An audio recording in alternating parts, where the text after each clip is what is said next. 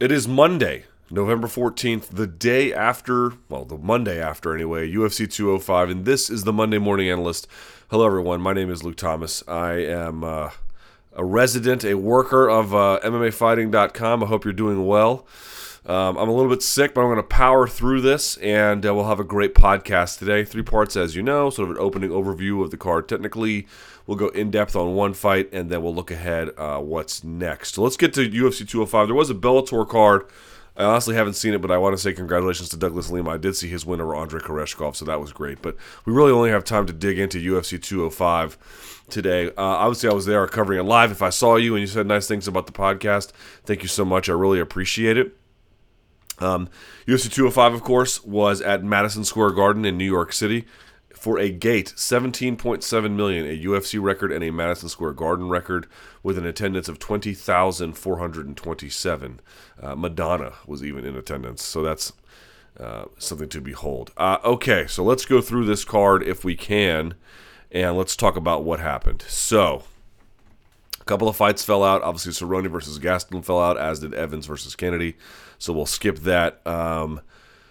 Up top, Conor McGregor defeats Eddie Alvarez at 3:04 of the second round via TKO with punches. Man, what do you say about this one? I went back and I rewatched it today. I was thinking about breaking it down, but I thought everyone and their brother's probably going to do that. So, but I'm not going to with the slides, but I want to talk about it here if we can.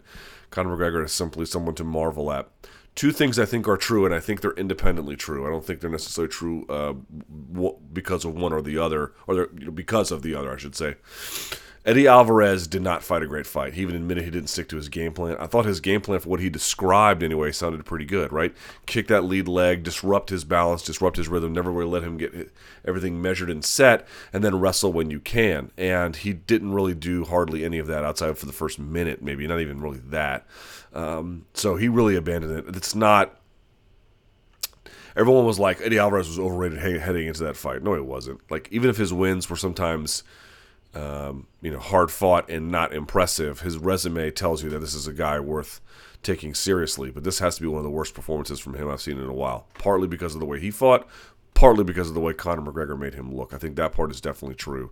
The second part about Conor McGregor, I mentioned on my own personal YouTube channel in my sort of post-fight recap that the accuracy of McGregor is incredible and the power is incredible. But I think 2 things we have to consider. One, he has an unusual frame. He was much taller and bigger than Eddie Alvarez. 76 inches was hard to get around. And it's not merely 76 inches, it's 76 inches used well. Like, he really understands how to measure it, time it, and everything else. The left hand counters over the top. Whenever Alvarez would reach with his right hand to crack McGregor with a cross, McGregor would step out of the way and just absolutely blitz him, eyes wide open, for a couple of reasons. One, it's what he's really good at, but 2, Alvarez would often stay in the same space, which allowed McGregor to take advantage of him. Like, he would blitz and then not get out. He wouldn't blitz and then turn the corner, blitz and then shoot. He just kind of blitz and then be there, and McGregor would be able to take advantage of him. And that's the other part about McGregor that I think really impressed me in this fight. Yeah, Eddie Alvarez made some mistakes, no doubt about it, but the other component to me is that McGregor's ability to slide in the pocket just enough, is pretty amazing, right? He stays in the space where he's just out of the way of getting hit, especially on that last combo. As Alvarez throws a right, it just touches the nose of McGregor, and he goes left, right, right? I mean, it's pretty incredible that he's able to do something like that. But everyone talks about, well, he's got big power. He does. He has an unusual frame. That also needs to be noted. He does. But it's also true that his distance management at all times is excellent. It's excellent. And as I mentioned on my post-fight recap, he did throw some kicks in this fight, but his ability to be so powerful and so accurate and so devastating with merely upper body striking enables him to where he doesn't have to rely on kicks to win or even use them hardly at all, which already it adds to his ability to defend the takedown. Now, defending that takedown in open space, those takedowns from Eddie were poorly set up in open space. He just shot into him. I mean, a lot of guys are going to be able to stop that. I thought what was impressive to me was his takedown defense against the cage. That's a hard spot to get a takedown in, especially if you're behind there. But nevertheless, I think that what's true has been incrementally McGregor's takedown defense has just gotten significantly better, so that by now, maybe not a year and a half ago, 2 years ago, but by now, it's pretty good. Is it the best in the division? I don't think so. Can he be taken down by someone better? I'm sure. But nevertheless, it's not some glaring weakness maybe that it once was. It's formidable now. It's formidable. You have to really get around it. And I just keep, these guys, man, they keep underestimating Conor McGregor. They just keep doing it. Now, I'm sure Eddie Alvarez in his mind wasn't. He was training hard and taking it seriously and all those things. But at the end of the day, if you're abandoning your game plan and just saying, you know what, I'm going to slug it out with him, you're just not respecting the fact that he's just better there than you, especially early. You know, there's a debate about who's the best first-round fighter. Some people said Ronda Rousey. Some people say Anthony Johnson. That's sort of my pick. And Anthony Johnson has had some tough first rounds, but he's more devastating in the first round than almost anyone. But certainly Conor McGregor's in that discussion. As a first-round fighter, this is just not a guy you want to play with. Someone needs to go in there if they want to win anyway, and you just got to wrestle with him right away. And that's easier said than done. Again, because of that distance management, it's very hard to do, but it can be done. And someone needs to go do it. And it's almost like a Demian Maia type needs to get in there and play with him a little bit. So all the credit in the world to Conor McGregor for just making history and just showing us what absolute precision, efficiency, economy of motion, and then just great timing on everything. And, you know, taking his natural gifts and then bringing them to life in a major way. And also so focused up here, man. You know, when he was fighting Nate Diaz for the first time, he was just lunging into huge shots and using all this energy. And now he's got a much more disciplined way of fighting, and I think the fruits of that labor are beginning to show. Who he's fighting next, I don't know. Tyron Woodley tying Wonderboy Thompson in majority draw 47-47, 47-47, and then 48-47. I actually had it, I think, 48. How did I have it? I think I had it a draw because I think I gave 2 rounds to Woodley, 1 and 4.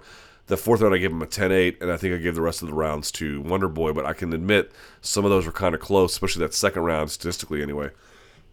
What to take from this? Number 1. Wonderboy Thompson is significantly tougher than I think folks had imagined. As I mentioned this again in my post-fight recap, a lot of guys treat these guys from Sport Karate as maybe talented but not tough like, you know, Iowa wrestlers. And I'm not sure that's very fair, especially now from what Thompson was able to show. You could maybe make a case that the fight should have been stopped when he was getting banged on the fence, but nevertheless, that's what did not happen. In the case of Tyron Woodley, this is not another or an improved version of Johnny Hendricks. He has very much become a student of the game, and I think while you could agree Thompson is the more sophisticated striker, and Thompson's hesitancy in engaging with Tyron Woodley was one, due in part to Woodley's evasion, and 2, that takedown that he got in the first round and beating him up on top kind of made Wonderboy Thompson a little bit more hesitant. He didn't really start bouncing around until the 3rd round and beyond on his feet, right? He was a little more planted and very, very careful. When he started bouncing, things got a little bit better for him. But there's a case to be made that, like, who got the better of who on the feet when it's all said and done? Woodley, right? I'm not saying that makes Woodley a better striker, but insofar as in this mixed martial arts fight is concerned, one guy did a bunch of damage to the other guy on the feet, which is how we essentially measure success, and that was Tyron Woodley. I don't think he's as good of a striker generally as Wonderboy Thompson, but he's much better than I think a lot of us thought, and I think he knows what gifts he has, and he can use them, and he was very well prepared for this fight. I don't know why he didn't wrestle more. That to me was a little bit shocking, especially with the success he had in his first round with Thompson not being much of a threat off his back. So maybe I'm going to have him on my show today, so I'm going to ask him about that. But you got to say that the guy's striking is way better than you thought it was, because I definitely feel like that's true. Joanna Jedrzejczyk defeating Karolina Kowalkiewicz, 49-46, 49-46, 49-46. Not a whole lot to say about this fight. It was classic Joanna Jedrzejczyk. I mean, she's had a lot of decisions recently, which is kind of hurting her mystique as this like Chuck Liddell. You know, after those beatings she gave Carla Esparza and Jessica Penny, she got a bit of a rep, and I don't think it's not deserved. It is deserved, but it's going to be a little bit harder to maintain with these decisions. But Kowalkiewicz, I thought Tony Ferguson wore damage well. Kowalkiewicz wears it even better. Kowalkiewicz, I thought someone who can just take a lot of damage and keep coming forward. It's not an automatic thing. I think people like that will end up overachieving relative to their technical ability. She was just a step behind everywhere. Even in the clinch, she kind of got out-muscled, out-wrestled. She was eating a lot of elbows on both sides. At range, she didn't have a lot of answers for Jedrzejczyk's combination. She had trouble closing the distance. She was just beat by a superior fighter, but you got to, if you didn't walk away impressed by what she was able to show, the calm, the ability to lose 4 rounds and still push forward in the fourth. She did rock her in that fourth with that punch elbow combo, which was kind of nice. But she got beat by a superior fighter. No shame in that. We're talking about a fighter who has, I think, the second longest win streak among active UFC champions in terms of title defenses, but just not quite there technically refinement wise. Yoel Romero defeating Chris Weidman. Jesus, 24 seconds into the third round. I thought Weidman had a decent game plan, which was, even if I can't take you down, wrestle, make you tired. I would have liked to see a little bit more of that. He was varying up his strikes. He mostly stayed out of trouble. Yoel Romero had a nice sort of like a foot sweep midway through the fight, but what he can do is just change the trajectory of the fight on a dime. And Weidman shot in for that without setting it up and getting closer. And a guy who is as athletic as Yoel Romero is just going to chew you to pieces. A lot of people want to say that he's on steroids, and after what happened with his issue with supplements, they believe that that's justified. I think it's a lot of media hype. You're talking about a guy who's been under Olympic testing, or Olympic level testing anyway, for 20 plus years. And you can say, well, we just learned in the last few Olympics that doesn't necessarily mean it's drug-free. Of course, I don't know that he's not using, but here's what I do know. I remember before he even got to MMA, people in the wrestling world who cover amateur wrestling as a job were telling me that he might have been, during his age, the best athlete in all of wrestling, which is a worldwide sport with a massive participatory rate. And the book on him was that he was, we always use this word freak. No, he's a genetic freak. But that he actually had a low wrestling IQ. He overachieved because of his natural athleticism. And I think it to me, this sort of underscores some of the debate about, what advantages are conferred from birth when you have the kind of genetics Yoel Romero does. Certainly steroids would advance your athletic potential, but I just think his natural athletic potential is already extraordinarily high. I don't think he's like a good or even a great athlete who took steroids and became amazing. I think he was born an insane level athlete, and maybe he's taking them, maybe he's not, but there's not a lot of evidence that he is, and I think the better evidence is that he's got a fairly simple game. It's not like he has that one inside parry to scoop out body kicks. He's got the one inside parry to scoop out leg kicks. He doesn't throw a lot of combinations, but he can throw people around and he can react on a dime. That's what he can do, and I think what that tells you, he's got a ridiculous natural level of athleticism. Raquel Pennington defeating Miesha Tate. Miesha Tate then retiring 29-28, 30-27, 30-27. Someone told me, wow, Miesha Tate didn't look like herself, and that's really not true. She did look like herself, but a lesser version of it. It wasn't like BJ Penn fighting on the ball, the balls of his feet, where it's like, dude, who are you? What are you doing? It's not what that was. It was her sort of game where I try to wrestle with you. If it doesn't work, I work from my guard. If that doesn't work, I stand. Maybe go for submissions, some decent combinations with her hands. It was kind of that, but not really. Also, fair play to Raquel Pennington. She's just gotten significantly better. Her game has always been a relative meat and potatoes game, but now it's sort of becoming refined. It's less errors. She can take more liberties because she has more tools that she can advance her game with. I don't know if this is the end for Miesha Tate, but it seems to me if you're telling Dana White, F you, I don't work for you anymore, it seems like emotionally she might be done. Maybe she overachieved in the Holly Holm fight. I don't know. Hard to say, but wherever she is at now, seems like at a minimum a break is needed. We move to the preliminary card on Fox Sports 1. Frankie Edgar defeating Jeremy Stephens 30-27 and then 29-28, 2 30-27s. Frankie Edgar, what can you say about this guy? I thought he was basically the better striker. He was able to land the right hand off of feints and combinations and get Jeremy Stephens looking. He stayed out of the way of Jeremy Stephens' big power punches, including that big left hook that he has. For the most part, he actually got caught just sleeping a little bit with that sort of teep up the front, basically. But then he recovered well, and I think this is what really has saved Frankie Edgar. He's a better technical wrestler than a lot of these guys in the division. Jeremy Stephens was a good scrambler, but he was always on the defensive. And when he was able to get Stephens to the ground, Frankie Edgar, all of that work he's done in guard passing has really paid off. He got rocked in that middle round, but he ended it on top and mount. That's pretty special. That's very, very hard to do. The guy, to me, is a Hall of Famer. I don't really know where he goes from here. I don't know what the hell Conor McGregor is going to do with those 2 belts. It's anyone's guess. But I personally think he should go to bantamweight. But, credit to Frankie Edgar for being classic Frankie Edgar performance. Classic. Khabib Nurmagomedov defeating Michael Johnson via Kimura at 2:31 of the third round. We'll take a look at that in the second segment. Tim Boetsch versus Rafael Natal. Man. Tim Boetsch, you could see Rafael Natal. When Natal was standing southpaw, he actually held his rear hand, his left hand, up very high. But he was normally fighting right-handed. And when he fought right-handed, the right hand was down here. And I'm trying to think if that's right. If he was up here, I may have it even backwards. The point being was he was switching stances. Yes, that's right. Because when he was southpaw and the right hand was coming, he was really good about having it up. When he switched, when the right hand was coming, all of his hands were this lead hand was way outside. Yes, that's correct. I got it right. Sorry about that. And so the right hand kept finding a home. It kept finding a home at the end of combinations. It kept finding a home as a lead check. It kept finding a home constantly. And so when he finally got Natal around with his back against the fence and Natal was up there strong, this hand was way down. Boetsch checked him, and that's all it took. Followed up, and he roared. Big win for Tim Boetsch to come back like that in absolutely stunning fashion. How about Vicente Luque defeating Belal Muhammad at 119? Blocking in the combination and then having the wherewithal to come over the top and check it with the same hand. Wow. He has really steadily improved. That guy's record does not tell how good he is. He is one of these kids. How old is Vicente Luque? Let's check that out real quick. 27. Man, it takes a while to get good in mixed martial arts, and not everyone is naturally born with an amazing amount of Yoel Romero athleticism or John Jones just fight IQ or whatever you want to call it. It took him a little while to get good, but I think he's gotten really good recently. He's really got a wide arsenal of attacks, very technically sound.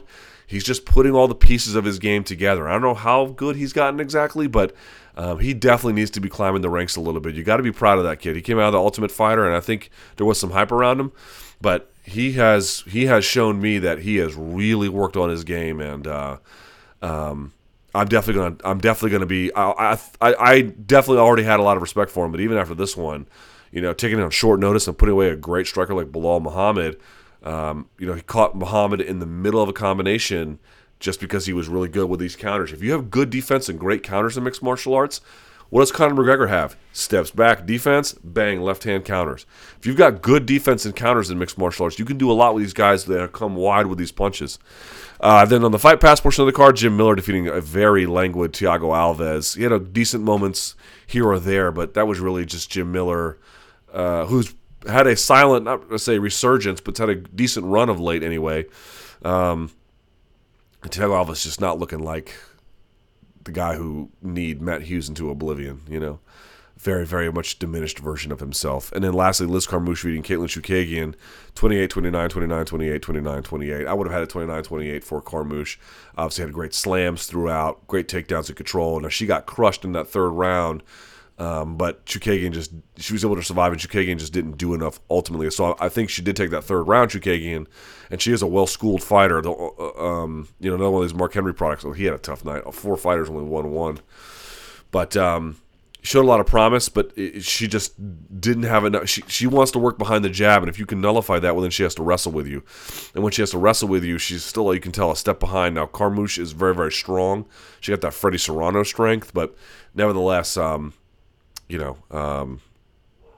Chookagian, while talented, got some things to work on. Okay, so we didn't talk about the Khabib Nurmagomedov fight, which we're going to do now. Not a lot to say about it. I'm a little bit sick, as I mentioned at the top of the show, if you couldn't already tell. So please forgive me. I will try not to be too annoying with it. But I want to take a look at Khabib because here's the truth I think about Khabib versus Conor. We're going to look at some of the things that Khabib does bad in this fight too. But the truth of the matter is, I think it's a tough fight for Khabib, and I think it's a tough fight for Conor. Once Khabib, everyone's like, oh, Khabib's a terrible matchup for Conor. Right. Here or here, he's a terrible matchup for Conor. Out here, Conor's a terrible matchup for him. The big lesson that Michael Johnson showed us was that as a southpaw, that Khabib has very, relative to this level, fairly rudimentary defense and fairly rudimentary offense striking, and more than that, that distance closing requirement that he needs is where McGregor succeeds. Now, if he got McGregor up against the fence, I don't think there's a person in the world that at 155 Khabib can't take down. But out here, that's a very bad fight for him. So for me, it's like classic striker versus classic grappler. But in this particular case, with Khabib versus Michael Johnson, Khabib was able to show what a great grappler that he is. So let's take a look at that now. Here is Khabib doing his best. This is why he's a virtuoso on the ground. Take a look at his win over Michael Johnson. All right, as I mentioned before, I'm a little bit sick, so if I'm mouth breathing through this thing like Pat Lundvall, please try to forgive me. I'll do the best I can not to do that. Okay, so we're not going to look too much at the second round because it was almost a repeat of the first round, at least insofar as it relates to what Nurmagomedov was doing. But there were obviously mostly positives to look at in the case of Nurmagomedov, and a few things to look at that could be a cause for concern. Namely, he got tuned up a little bit early by Michael Johnson. Didn't last too long.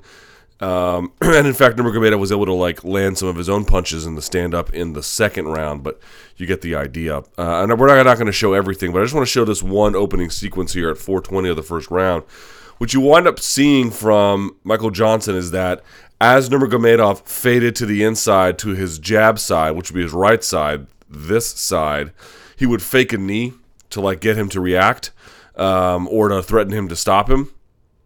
And then he would try and find the right space to land the left. And he missed a lot, actually, because he'd be too far away. You obviously don't want to get Nurmagomedov to get too far inside. And some of these, I'm sure he didn't mind missing because he wanted him to be fearful of coming inside. So here you see him launching a left. He does have proper outside foot position, but you can see he's just too far over. Nurmagomedov actually does a pretty good job of sliding in and out of the pocket. So this one doesn't go anywhere. But keep watching here to see how this unfolds. This is 5 seconds later. You see Nurmagomedov sort of taking a horse stance of sort, like dropping his level. Michael Johnson still has outside foot position, throws another left. This one will miss. It does not land. It looks like it might land, but it actually doesn't. I think that lands a little bit. No, sorry. The second one does not. Forgive me. This one does not, but you can see he's trying to find a home for it at all times. So what winds up happening was he comes back out. Nurmagomedov exits out of range. He comes back in. What you'll see is that you see him bouncing, threatening. You see him leaning here, trying to get a reaction so he can maybe land a right hand or shoot. You never quite know. You see this all the time. He raises this knee just to be like, I see you. You're not going to get away with this. And what you want to pay attention to is how he angles himself off. So what he does is you see him come to the outside. He's moving his feet a whole lot. Everyone talks about the speed of his hands, Michael Johnson, but the speed of his hands is matched by the speed of his feet. Right? He's able to do that a lot and throw a lot and be quick. I mean, he obviously is naturally fast, but he's moving his feet all the time so quickly that it enables him to get off a lot because he's always got him under him insofar as he's used to being able to move like that. So you see him now angled out. What you're going to wind up seeing is he's going to threaten it again one more time. He's going to sort of reach. You see Nurmagomedov trying to wave him in because that's what he wants, of course. He's going to circle out this way. So you see what he has done is, let's go back just a little bit. 4:15, he's away. Circles, let's see, clockwise. Sort of threatens a reaction. Goes counterclockwise. Threatens a reaction. Sort of gauges distance. Goes back across the power side of Nurmagomedov. But this time he's close enough. And why is he close enough? Because as he circled over, Nurmagomedov steps in. You see that? You can see where he is on the monster piece. Look what he does. He steps to this space.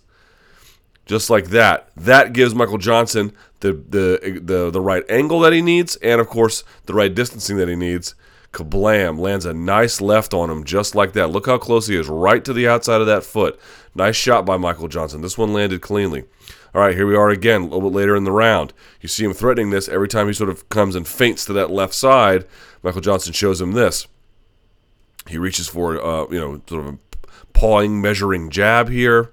Goes to the body this time, almost and quite literally steps on the toes of Nurmagomedov. And you can see how far he's reaching. Another really good striker could make him pay for it, but I don't think Johnson really worried too much about the counter-striking of Nurmagomedov. Not to say that he doesn't have it, but I don't think Johnson was necessarily all that concerned by it.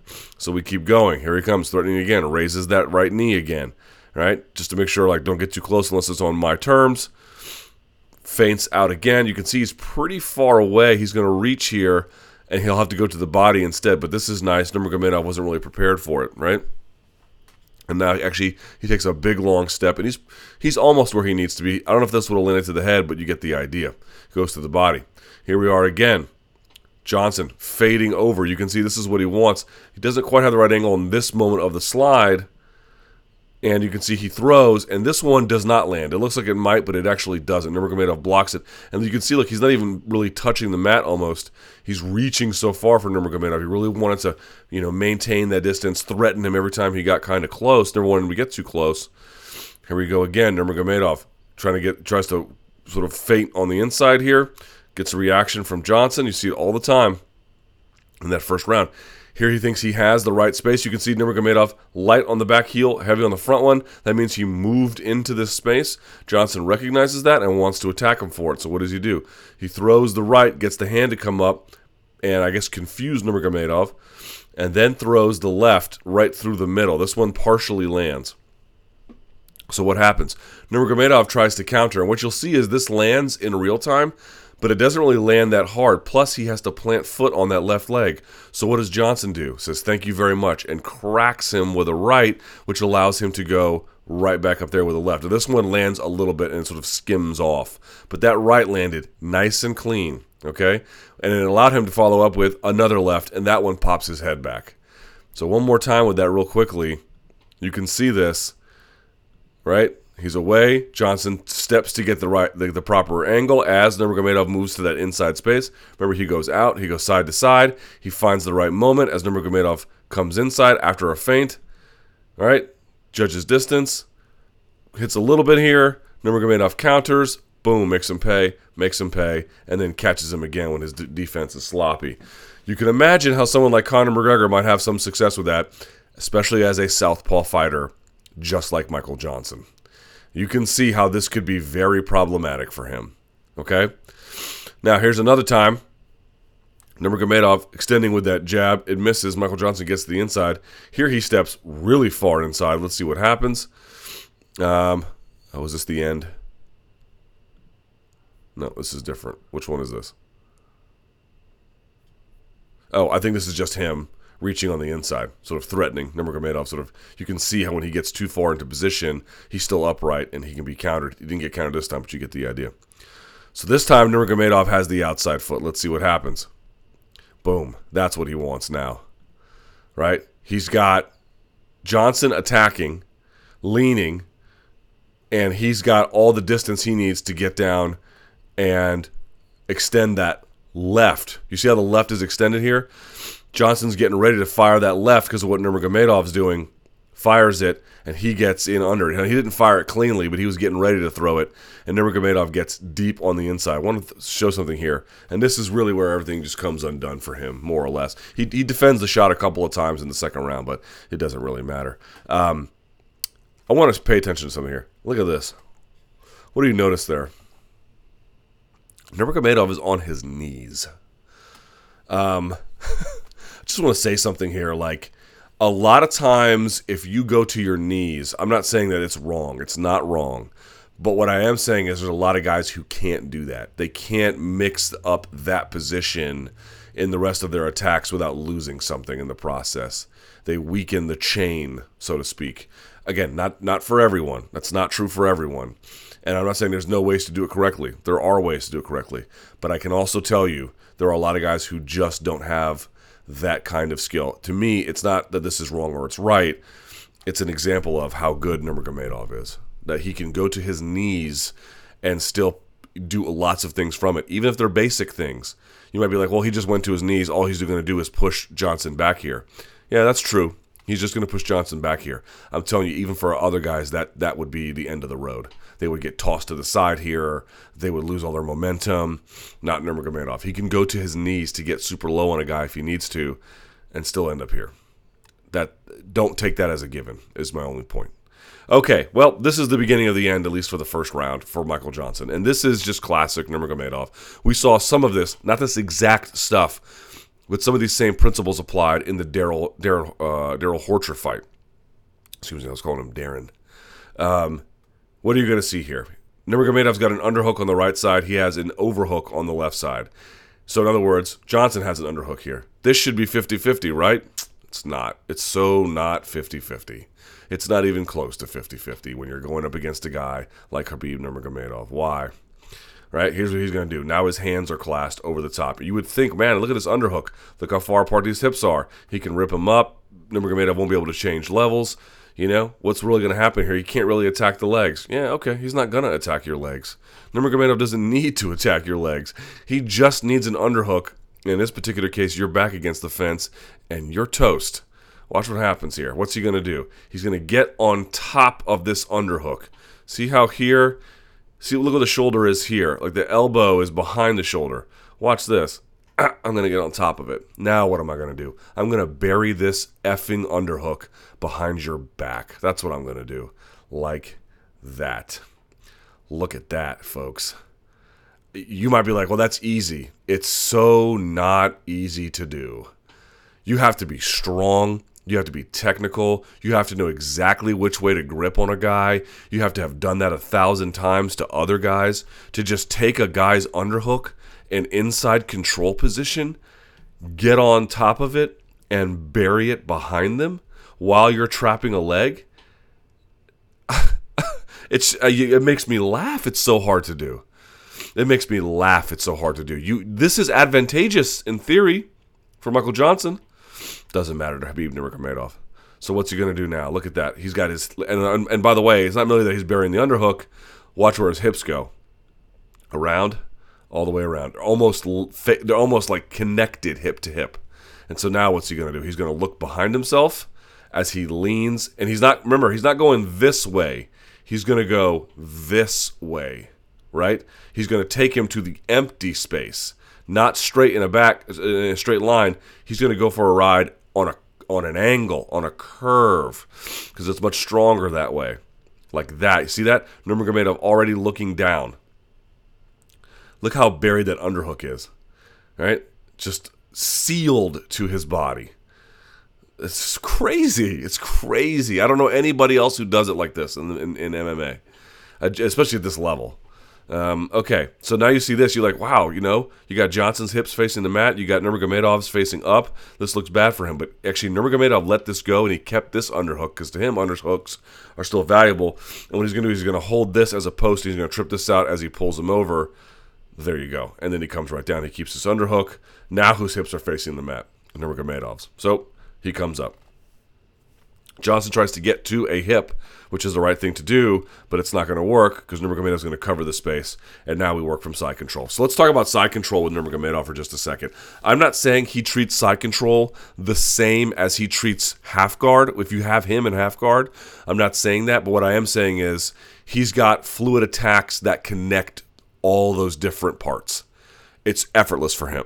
And what he's going to do is he's going to attack with ground and pound. And when he's not attacking with ground and pound, he's going to attack with wrist control. When he's not attacking with wrist control, he's going to pass. And when he's not passing, he's going to go for a knee ride of some kind, or a knee on belly, or something else. And if he's not doing with that, he's back to ground and pound. If he's not doing with that, he's going to mount. And if he's not doing that, he's going to go pass again. If he's not doing that, he's going to put your wrists behind him.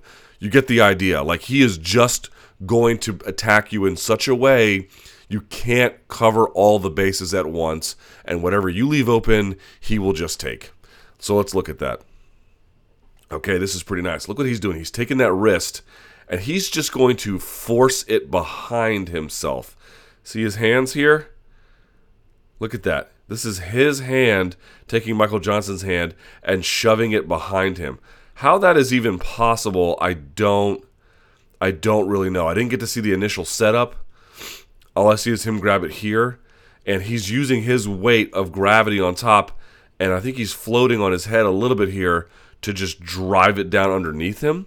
Because remember, his elbow is closer to his ribs, so he's probably a little bit stronger there, and he's driving it behind him. I'm not exactly sure how he does that. I've actually never seen it done so effortlessly against a guy, unless there's a major strength disparity. And maybe there is, but it's usually not that common with guys in the same weight class.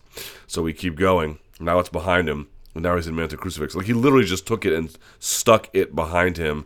I didn't get to see the initial setup, but here we are. So now he's banging on him with elbows. let's watch what happens. All right, so Michael Johnson escapes, but he can't get all the way around like he needs to.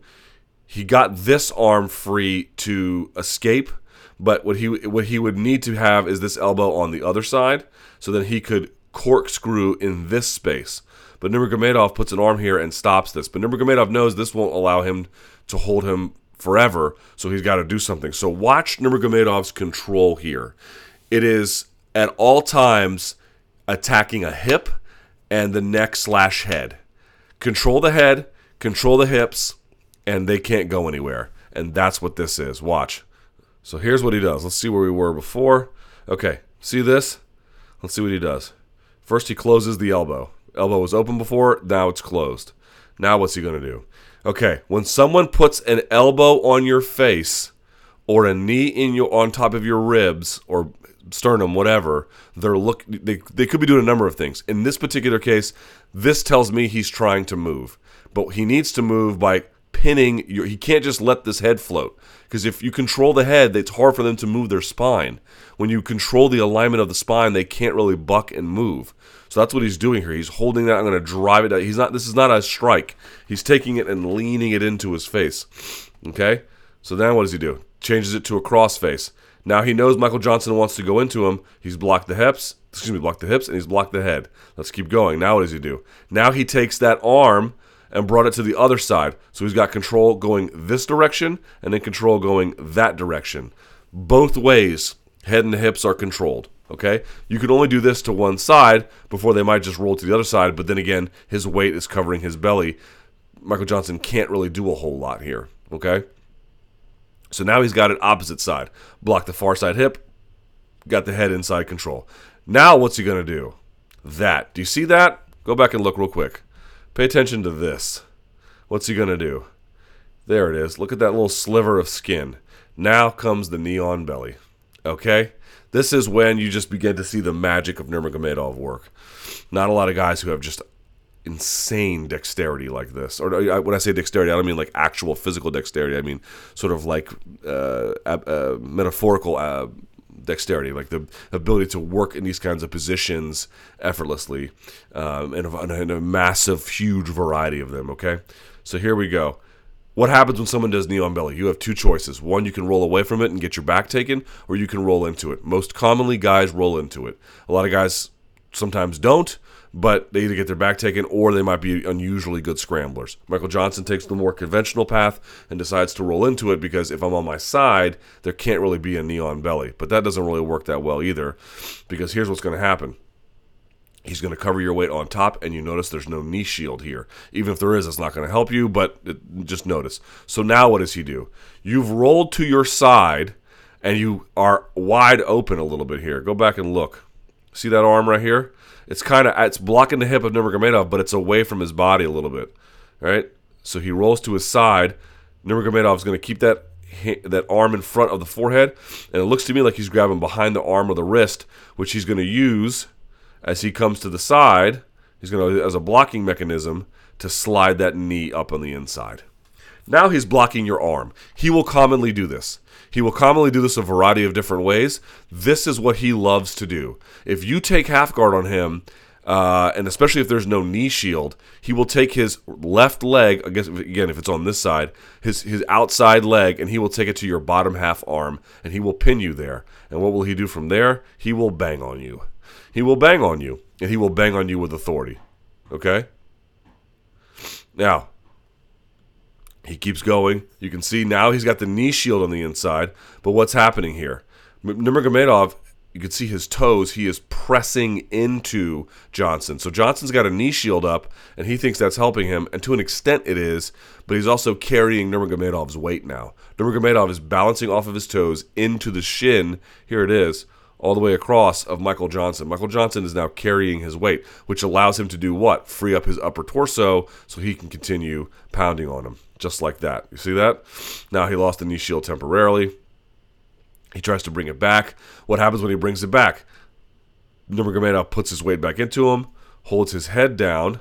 You see this? And then look at him leaning into the knee shield to then fire that left. That knee shield is giving him the stability that he needs. The knee shield is not wrong, but if you're not using the knee shield to attack immediately, or you can fire it out and then sit up with the underhook or something, you're giving the guy.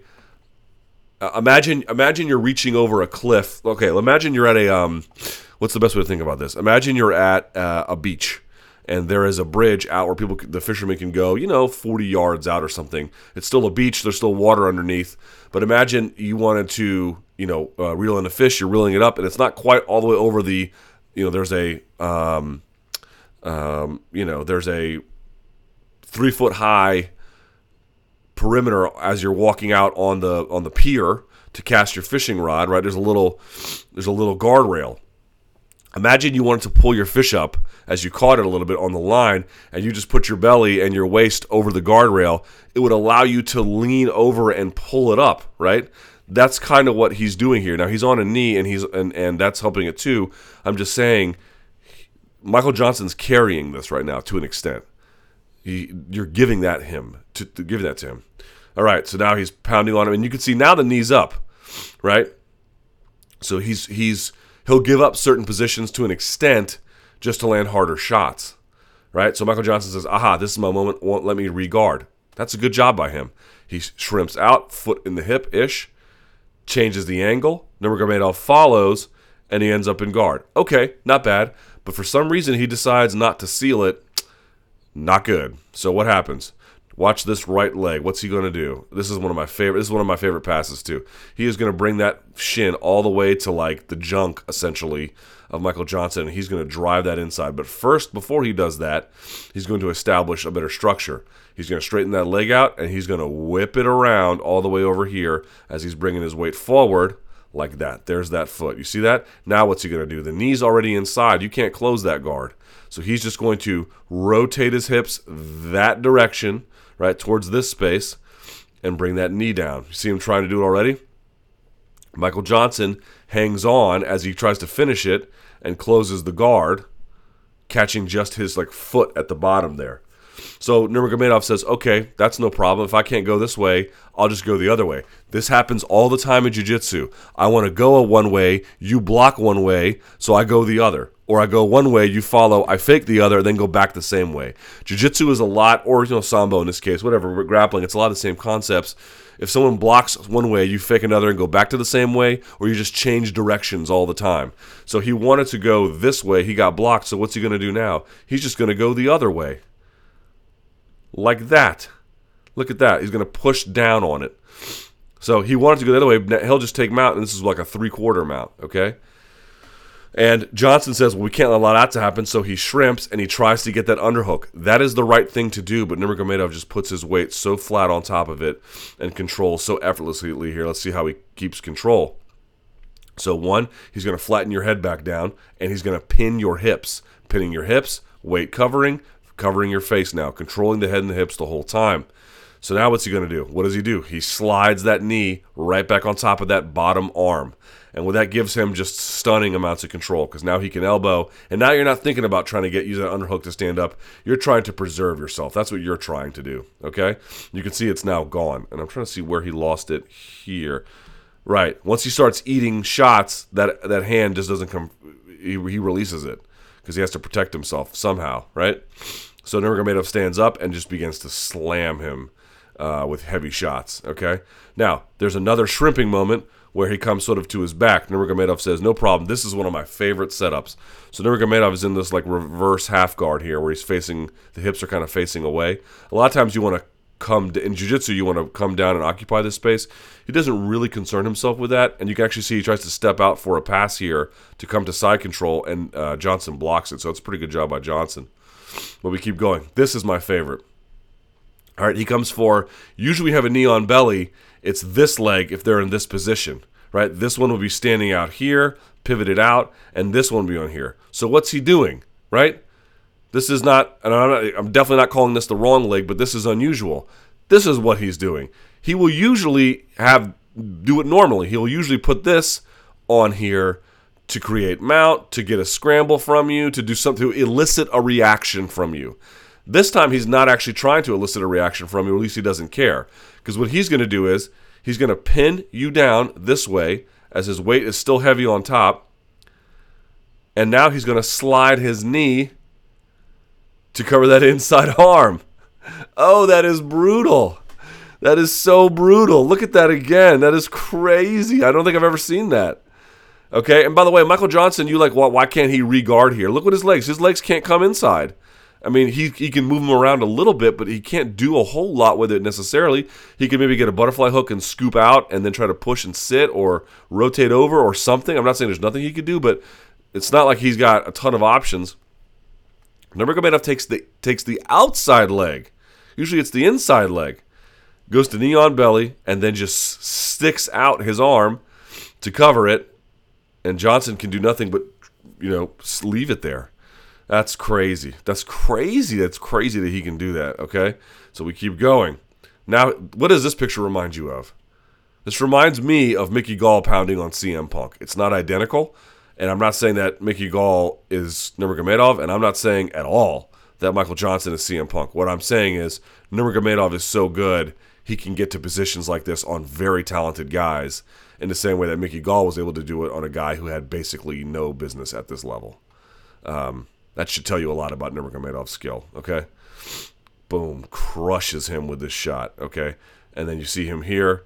This is what I mean when he normally goes knee on belly. You can see that leg. It's not a true knee on belly because it's on the inside. You'd have to be like almost in side control for a true knee on belly. But you can see that's what this would normally be the leg doing it. In the last couple slides, this was the one he did it, and he slid it across to bring that arm in. And he lost it, but he doesn't care because what does it matter? Yeah, I lost it. Okay, here. I'm going to use this just to set up a blocking mechanism just to hammer you. And my knee has to come up and you get this arm back, but I'll trade that because I know I can get it right back, and now you have to eat a punch. So here we are.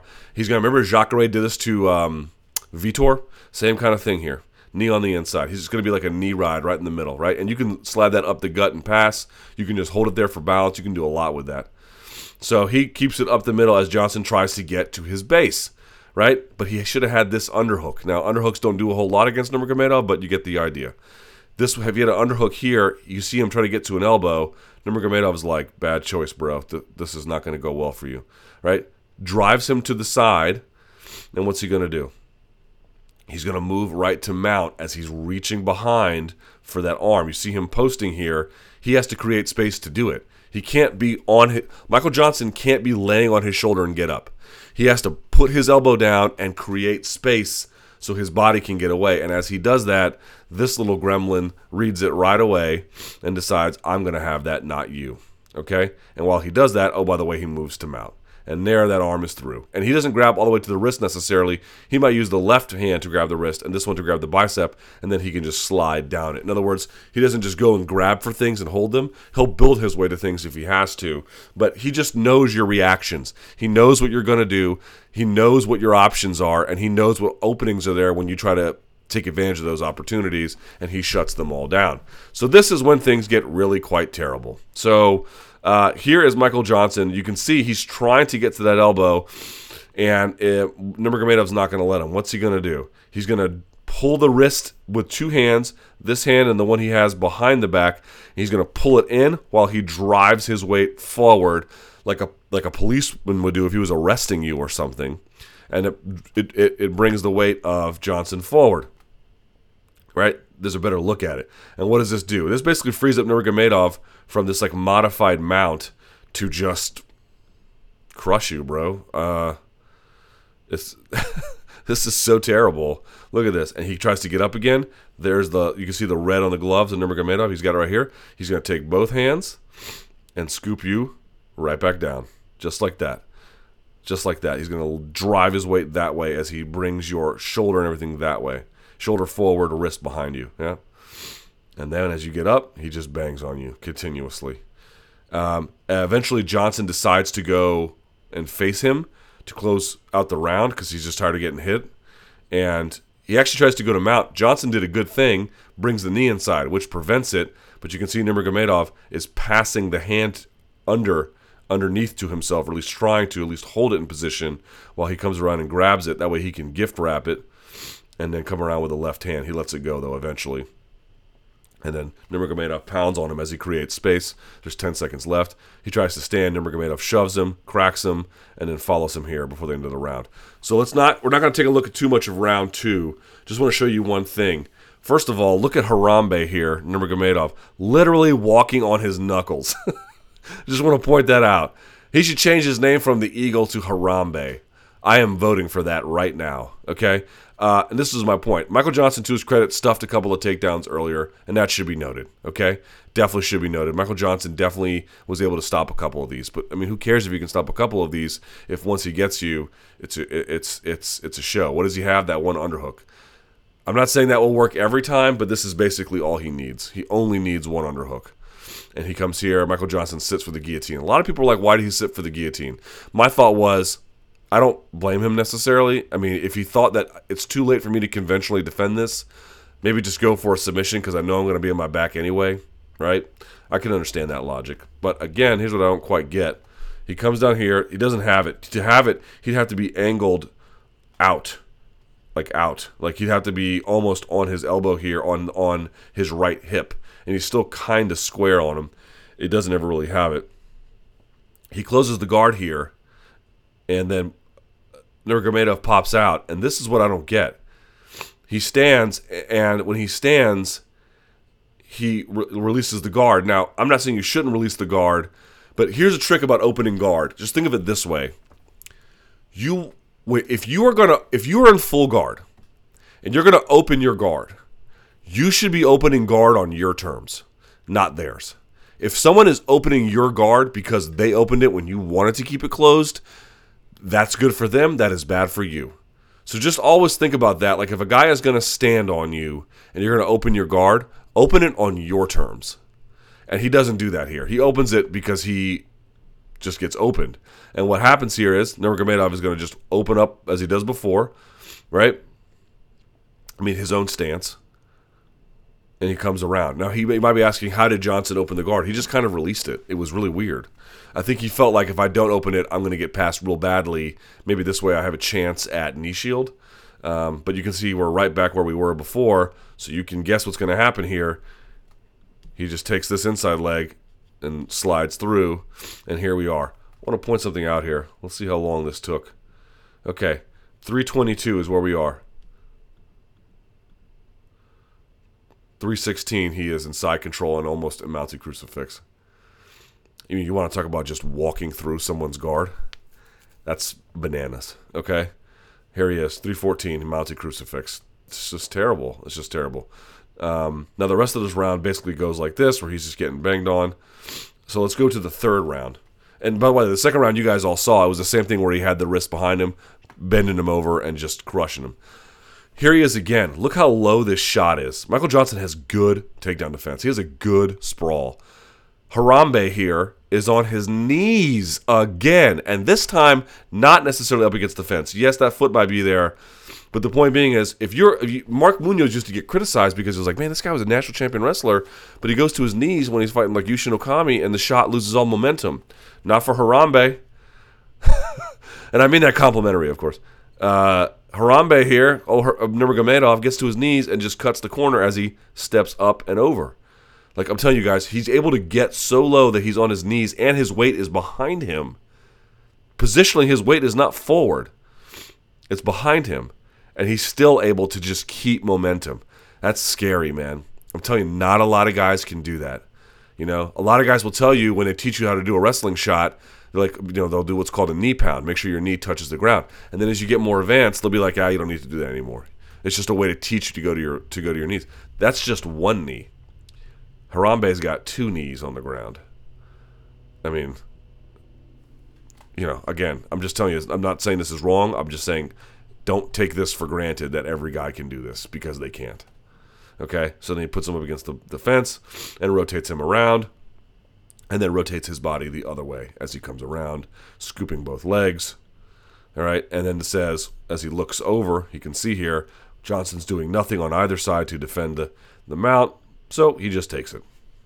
pretty quickly. As you can see, if you're not defending, he's passing. If you are defending, he's punishing you with strikes. And if you're not doing that, he's going to go back to passing. And if you're not doing that, I mean, he'll just, whatever opening you leave, he's always doing something. The activity is crazy on top, right? There he goes. He sits up. He scoops the legs. Now, this is not the best scoop. You kind of want to be in more, sort of on top of the knees. And so it works for a while because you see crushing him here like this. But it's not enough to, you're not really covering the head and the hips, right? It's just enough to be annoying and land a few shots, and he does. But eventually he has to scoop it again as Michael Johnson gets his hips back. He has to cover the position again. This time he just, instead of, Michael Johnson goes up here, what does Nurmagomedov do? He just rotates him around this way, right? Side to side. Covering the wrist as he does. Moves to mount, and here's the wrist.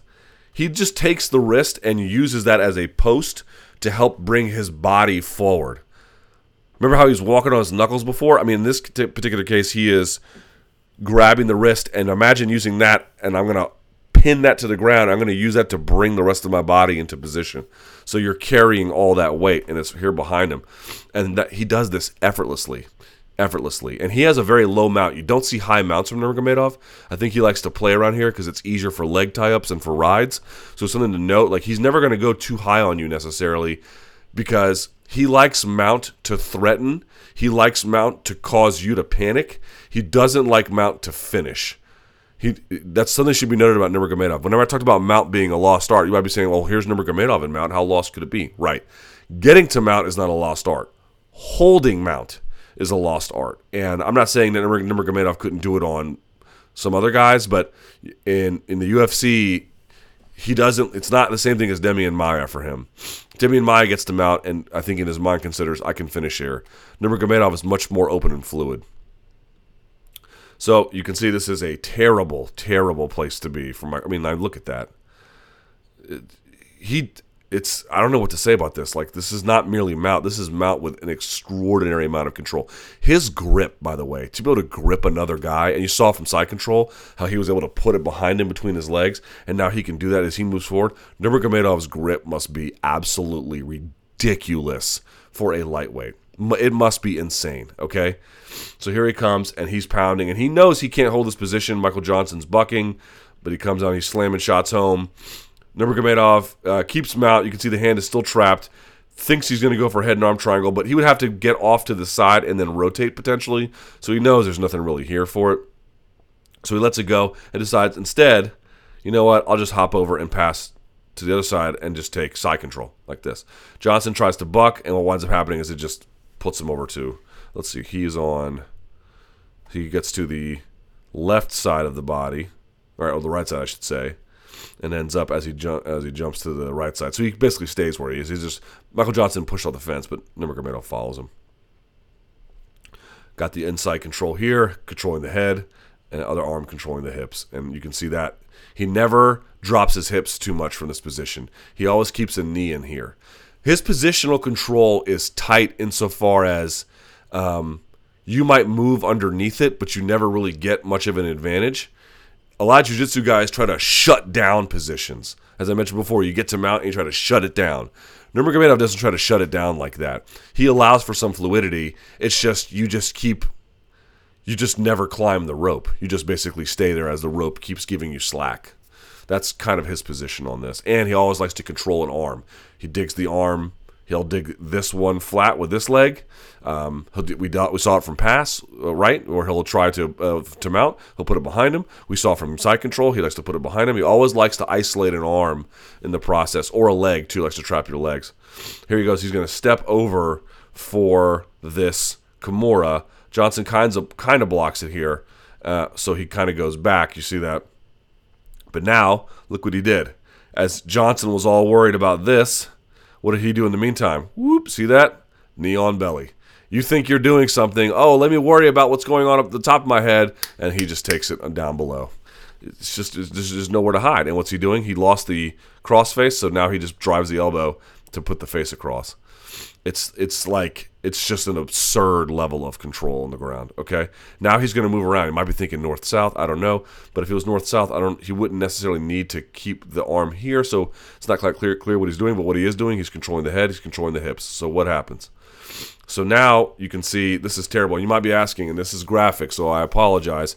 You might be asking, isn't this humiliating and awful? Yes. And if you've ever rolled with a guy who was good at this position and didn't shower properly, yes, it smells bad under there in ways that it uniquely doesn't necessarily in the room. So enjoy that. Okay. So here he comes. Now he's trying to find wrist control. The problem is they don't really show us how he set it up, and that's a big component of this. And there's replays, and you just can't see it. So unfortunately, I don't have a great way to show you how we set this up, but there is a lesson to be learned here. Okay, now he's got it. Now you see that Johnson has this inside space. That is not nothing. It's not great, but it's not nothing because he doesn't want Nurmagomedov to step around the head. Okay, although he's not grabbing the inside of his thigh, so that's kind of bad, right? You can grab the inside of a thigh to help you from getting your arm snatched back. But I want to show something here. We talked about Harambe's grip strength, but what's also amazing about Nurmagomedov is he strong? Sure, but he doesn't rely on it to get what he needs. In fact, look here.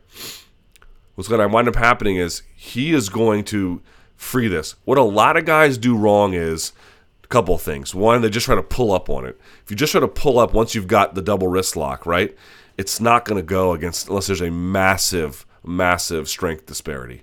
It's not going to work. So a couple of things you can do, especially if a guy is grabbing his belt in a gi, you actually press into it and then out, or you can press into it and then out at a certain angle. You can peel back the pinky side of their grip first, because that's the weakest side. Your thumb is the strong side of your grip. Your pinky is the weak side of your grip. Nurmagomedov doesn't worry about that. Here's what's going to happen. Johnson doesn't want to get his arm separated. He wants to keep his arm next to his body. That means he needs to go this way. But the truth is, Nurmagomedov wants to go that way too, right? He wants to separate the arm. He wants to cover that distance from the arm being separated. So they're both going to go like this, counterclockwise. But the truth is, what Nurmagomedov does is he seals the double wrist lock, the Kimura, whatever they call it in Russian, and he's going to use his body to rotate it out and over. He's not going to try and just muscle, I'm going to use my arms to pull your arms away from your body. That just doesn't, maybe he's beat up and that works a little bit, and if he's tired it works a lot, but what you really notice is he rotates over. You see that? Johnson moves how much? Johnson's about right here, okay? Johnson, well, just watch Johnson here. Johnson goes square to the cage and then almost to the side, and that's done. So he moves a lot to cover that space. Now watch Nurmagomedov. And watch it as I move through the slides here quickly. See that? He goes even further. He uses his body to press down and away, but not with his arms away from his body. Yeah, his elbow gets separated a little bit. Yeah, I mean, his elbow is out, right? And you see Johnson trying to cover that space on the inside, right? His elbows are partly away from his body. But what's really doing the work is he is pushing down and away, and he's going to muscle around with his body to get that to go over. That's how that happened, by maintaining a strong angle and corkscrewing his arms out. That's how he gets that out. A lot of guys try to just push it away with their arms or pull up with their arms. You can't do that. You got to use your arms to get a stable grip. You do want to, of course, apply some force, and then you want to open everything up by rotating your body around to corkscrew it out. Johnson tried to cover the space, but you can't keep up with the guy on top with that kind of a leverage. It's just not going to work. And for folks who've never been in one, that double wrist lock grip, that Kimura grip, it's one of the most powerful grips that you can have. That's why a lot of guys try it in MMA for like Kimuras from half guard. Jeremy Stevens tried one on Frankie Edgar because it's so powerful. You may not get anything from it, but it feels so protective because they can't do anything with their arm once you get it. So here we have him stepped over the head.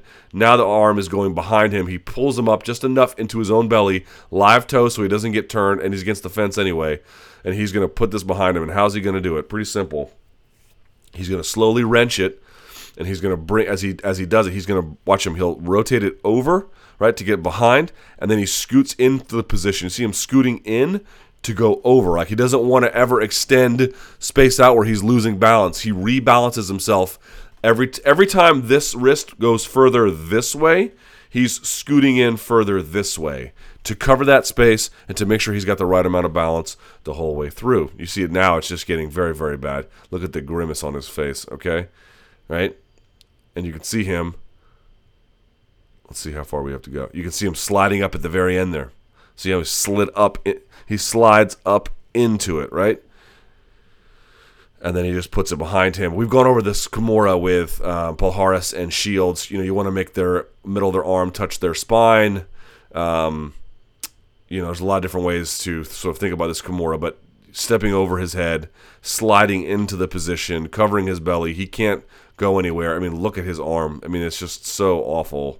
And that's the end of it, right? That's when they close the show. One more time, let's look at this Kimura very quickly. In fact, this is a good way to look at it once we're here. So watch, he gets it free here. Okay, now it's behind him. Just watch Nurmagomedov's body here. Oh, here's another good look at it. I didn't get the best look at it here. It's not a whole lot. I'm just saying here, you can see he's sort of still up and off to the side. He's going to drop his weight like that. You see how he dropped his weight here?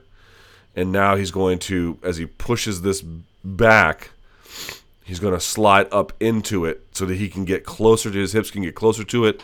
He can get his body on top of it or behind it as he needs to.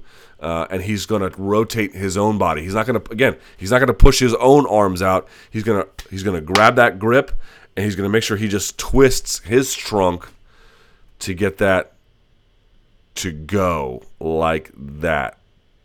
Boom. And then that's you can see how much further he's sort of facing around than, let's say, here, right?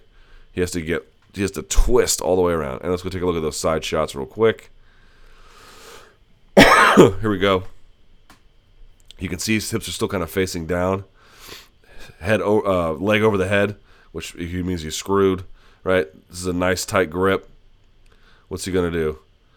All right, you don't want your elbows too far away. See, now he can balance off this leg, which enables him to grab this in the way. See, here he's still kind of locking this up. It's not quite deep enough, but once he is able to push that inside right behind him, and you do see, look at the bend here. You do see him extending out a little bit, like he is flexing his arms out. But now that he's pushing here, he can rotate his body over to get the rest. And that's what it looks like after you've beaten, one of the top 10 guys in the world. Pretty impressive by Khabib Nurmagomedov. All right, and last but not least, let's take a look at what's coming up ahead. Another big weekend in mixed martial arts. Now, not UFC 205 big, but big.